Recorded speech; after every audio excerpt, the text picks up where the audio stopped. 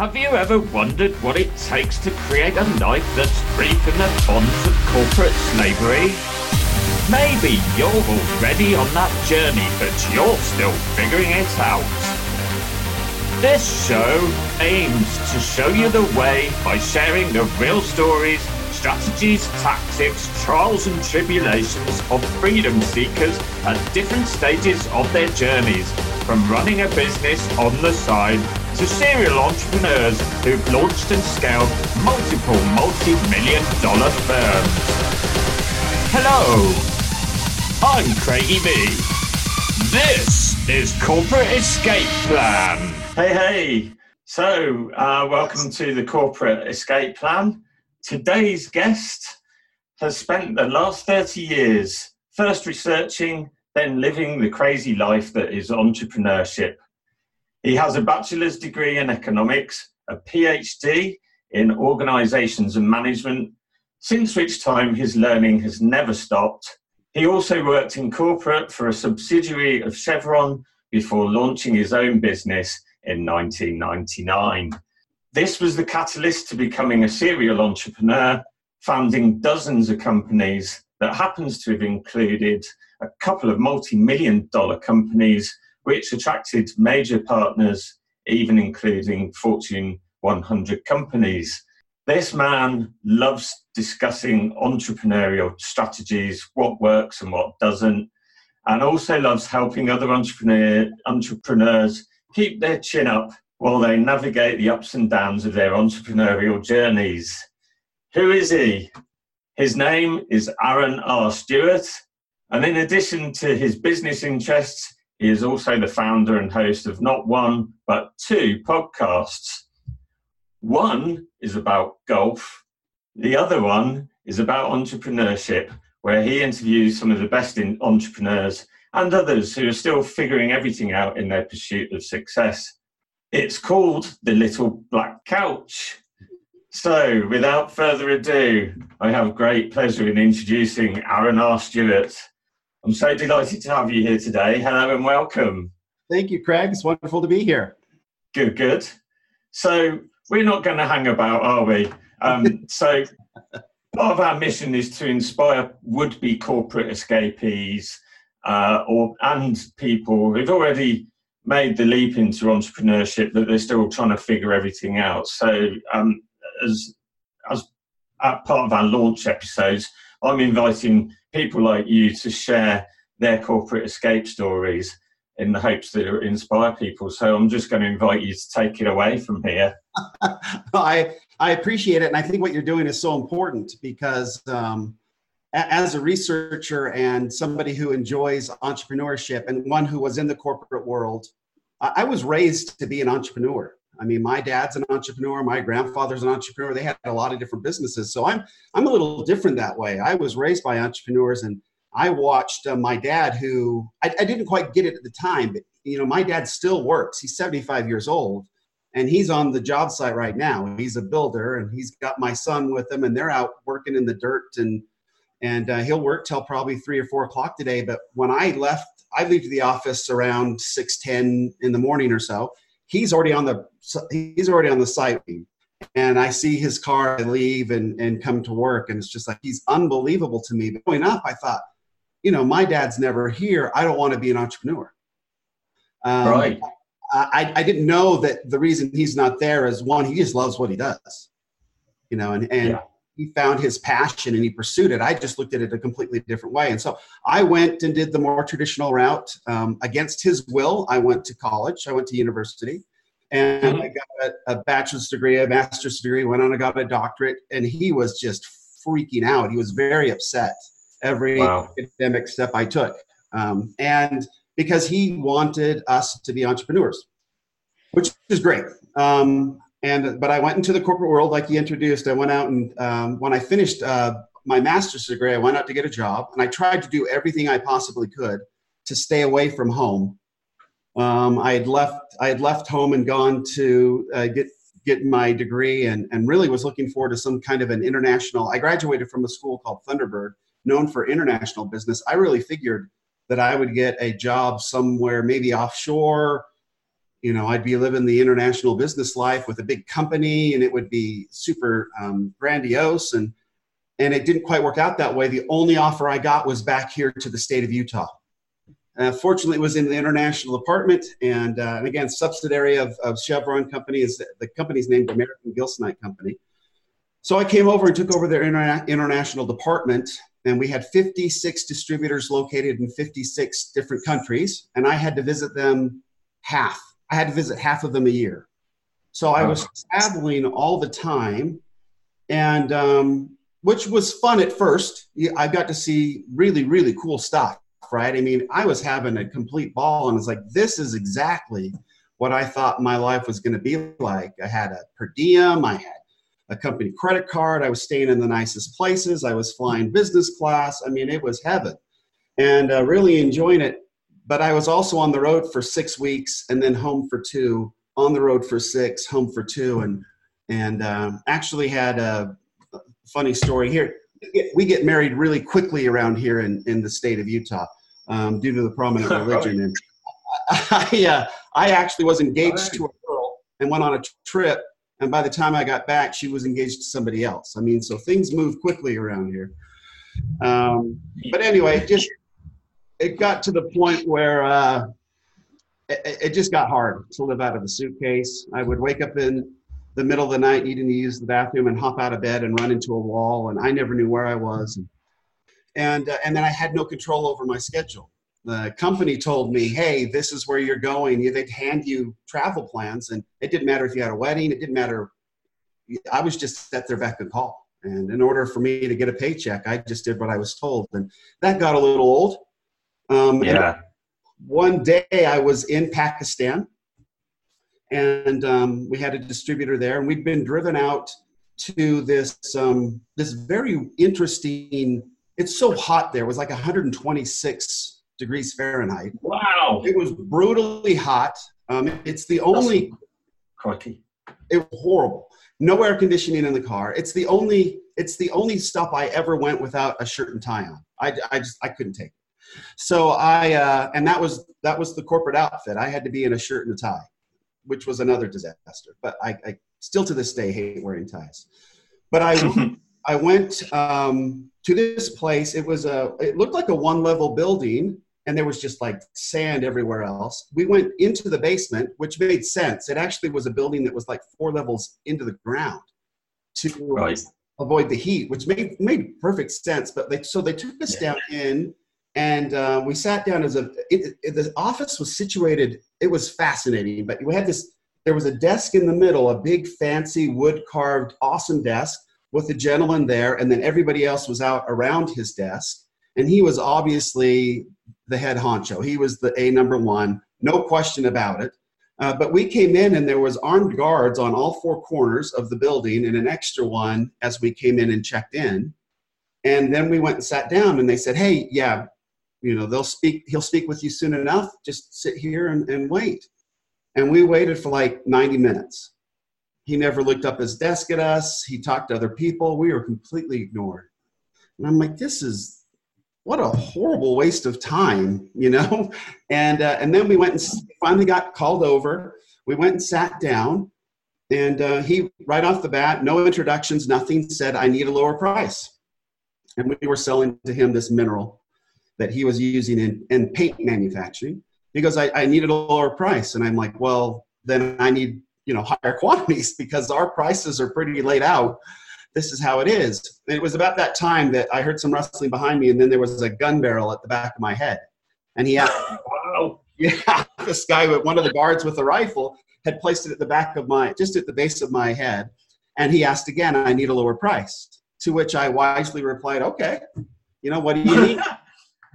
And knowing full well that as soon as I walked out that door and got on the plane, I would honor the price as long as I was in country. But as soon as I was out of country, we were canceling our contract with him completely.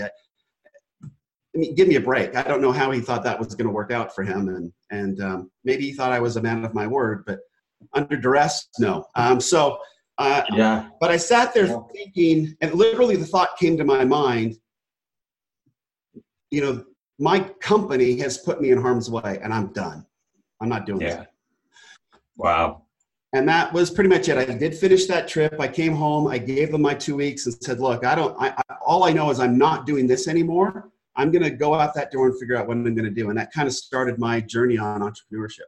What a jolt. Yeah. It was a jolt. Yeah, it was a jolt. So. Crikey. Yeah, well, that was it. I mean, not that the company had put me there, but I definitely felt like, I was told I had to go to Pakistan. I was told I had to meet with these clients. And then one of those clients turned out to be a bit of a bad apple, and I didn't want to do that anymore. So. Yeah. So what happened next? Yeah, so that actually became pretty interesting situation in that my father and I were actually out on we have sand dunes nearby it, and we like to our family's a little crazy. We like to take these little 4-wheel ATVs and go out and just go crazy chasing each other around the sand dunes and have a lot of fun together. And so I quit, I didn't have a job anymore, and he's an entrepreneur. And so we kind of packed up as a group of 4 of us and went out there to just go have a little fun. And while we were out there, we were standing up on one of these bluffs, and we were all sitting there and kind of looking out. The view's spectacular. I mean, we're in mountains and things. And so to be able to be in the middle of sand dunes about an hour and a half away, just the dichotomy and all that is just crazy. And so we were just kind of taking it all in. It's called Little Sahara, the park. And it's amazing to stand there and look around and realize we're in the middle of just sand. And yeah. So we were kind of taking it all in. And at that moment, we were kind of at the edge. Where my dad was standing sloughed off, and he fell over into the sand dune and started rolling down this big dune and got to the bottom. And we were laughing hysterically. It was hysterical. All of a sudden, he just sort of disappeared and rolled down. And we knew he was okay, but we knew he was going to be okay. It was soft and whatever. So he's rolling down. Well, the sloughing kept coming up, and his machine came off.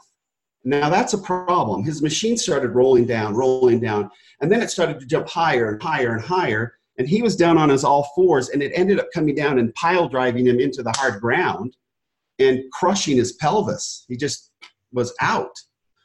And so then we went running down, and things were serious, and I grabbed my dad's, and I grabbed him by the torso because he was laying flat, and I didn't know if he was alive or dead. We threw the machine off. I grabbed his torso and twisted it, and his body twisted, but his lower body stayed on the ground. His pelvis was completely shattered and broken, and nothing was holding it together. So I almost passed out there, and then grabbed his legs and kind of moved him around to get him so he was all right side up. And then we had to figure out how to get somebody. I rode like crazy to go get an ambulance. They eventually had to life flight him out with a helicopter. Well, so he's out of commission. And I didn't have a job, and he's like, hey, could you kind of keep an eye on things until I'm back up? And so it gave me an opportunity to kind of figure out, I don't want to do what my dad's doing. I don't want to chew dirt for a living for the rest of my life, but what can I do? And so I developed a website for him. I got into some technology side of things, and I began sort of finding my way of what would be interesting to me. I had a lot of experience, obviously, with international businesses. I really enjoyed working with all those distributors that I met around the world, they're independent contractors, they're entrepreneurs trying to make it happen. And I was fascinated by their tenacity. And I would talk to them all the time, like, why do you do this? And they would say, well, some would say for the money, and okay, you're not going to last very long. But the ones that said, I just love what I do. I just love meeting people, and this mineral gilsonite is one of the worst products in the world you can sell. But it's nasty, it's sturdy, but some of them really just genuinely loved the product and loved selling. And they were just making it happen. In Romania, there was a distributor that's right after the Iron Curtain fell. You can stop this kid. He was just constantly going, potholes everywhere. We were racing around trying to find customers. He was amazing. And I just developed this real passion for entrepreneurs, especially international entrepreneurs and those in third world countries. It's just infectious, this positivity that comes from an entrepreneur that's on a mission to make something happen. And so I kind of got into that. I kind of got into consulting and helping domestic companies here in the United States, find companies overseas and distributors overseas, and then eventually found some technology that I had built that sort of bridged the gap with some services overseas. I mean, way back, it doesn't sound hard now, but back when in 1999, it was pretty hard to leverage all these wonderful services and these entrepreneurs around the world. Much easier now with Fiverr and everything else. But that's kind of where I sort of evolved into that but the corporate side definitely helped me get there. Yeah. So a lot of the skills that you picked up inside of corporate, they had value. Yeah, they definitely had value. I love my education. I love the things that I learned working for a company, the organization, all of that. I didn't like the, analysis paralysis issue that you have in large organizations. It's still a problem today. You mentioned that we've worked with Fortune 100 companies. We can have a solution ready and present it to them, and then it's like hurry up and wait. They want the solution as quick as possible, and then you wait for 6 months until they make a decision on it. And because that's a zillion committees before they finally agree to bring you on. So that's a little frustrating dealing with large organizations. But I guess the thing that really inspired me the most about my corporate job was watching these entrepreneurs. And I had my research, my dissertation was on analyzing. We went out and analyzed the effects of education on individuals' entrepreneurial perception. And it was in almost 40 countries. And there was such a direct correlation between education and entrepreneurial perception. So that part was cool, as when we give people money, and that's fine, but if they don't have the education, they don't really see the opportunity. So now we're educating them better, and they see the opportunity, and now we hand them the money. Hopefully they have enough where they can do something with it. They're still, these microloans and all that are having a wonderful effect on the world. And I don't think many people understand just how far we've come in the last 20 years of taking people out of poverty, but it's astounding. But there's still a real problem with getting them excited about entrepreneurship, giving them a little loan, but now they need to understand everything else, online marketing and all this stuff to leverage and get themselves out going. And so I find myself now in that part of it, where how can we help people who have a great idea, who have passion to be entrepreneurs, actually get out and get going. So pulling them out of the corporate world and pulling them out of thinking that this is the only way you can go, and then pushing them out a different direction is really what I'm about right now. Yeah. Right. Yeah. Now I have a question for you. Please. About this, and that is around when you the word education. I'm assuming you're not talking about mainstream school education, or are you? Well, so here's the interesting thing, and what we found out over the years is it doesn't matter what type of education, as long as your brain is taking in information and learning, then you have got an opportunity then you will see more entrepreneurial opportunities. And it doesn't matter if you're studying art, it doesn't matter if you're studying history, it doesn't matter what it is. The brain is so amazing, because in order for us to be creative and understand problems, we need to have education from a lot of different sources. And then we have the opportunity to, communicate more effectively with one another about a lot of different things. But it gives us the ability to keep our eyes wide open for all types of opportunities. I think where modern day entrepreneurs make a huge mistake is they jump into the self-help books, and they get on the Tony Robbins bandwagon, and they only look at these sorts of things. That's great, but that's a very narrow perspective of what entrepreneurship is about. Entrepreneurship is about solving problems in very new and creative, unique ways. And the way we become unique is having all these different educational experiences, taking them all in, and then applying our own strengths, weaknesses, efforts, and then coming out with all these new ideas to solve these problems. So unless the inputs are varied and vast, we limit our ability to come up with creative solutions. That's a fantastic insight. I love that. Yeah. So, well, that's been truly fascinating. And I think, in terms of having a nice short launch episode, just to give people a taster, I think that's a great starting point for us. And I'm hoping that you'd be up for doing another episode with us on another subject area. Love to. So, brilliant. Fantastic. I was hoping you'd say that. In closing, I would like to invite you to talk about something that you'd like to promote. So, I'm all about giving not only to our listeners, but also to our guests, to giving up their time to appear on the show. Oh, I appreciate it very much. But probably the easiest way, I've got a lot going on. You mentioned I deal in the golf area. We're building out some really cool technology right now that will help people when they publish, will help disseminate that information out around all the different networks. So that's kind of a project that we're working on now, hopefully launching within the next 2 weeks. So I'm super excited about it. But if you want to kind of get an idea of all the doings and goings on of what's going on with entrepreneurship and golf and all the new products and companies that we're working with, the easiest way to find me is just go to draaronstewart.com. And that's kind of like a landing page that has everything that I'm working on there. And if you find something that's of interest, we keep it updated there. So, okay, so that's draaronstewart.com. Yep. Could you spell that for us? Yeah, absolutely. It's www.draaronstewart.com. Is it STEW? Yeah. ART. Yep. .com. Yeah, we don't like the STUART Stewarts at all. So they spell it wrong.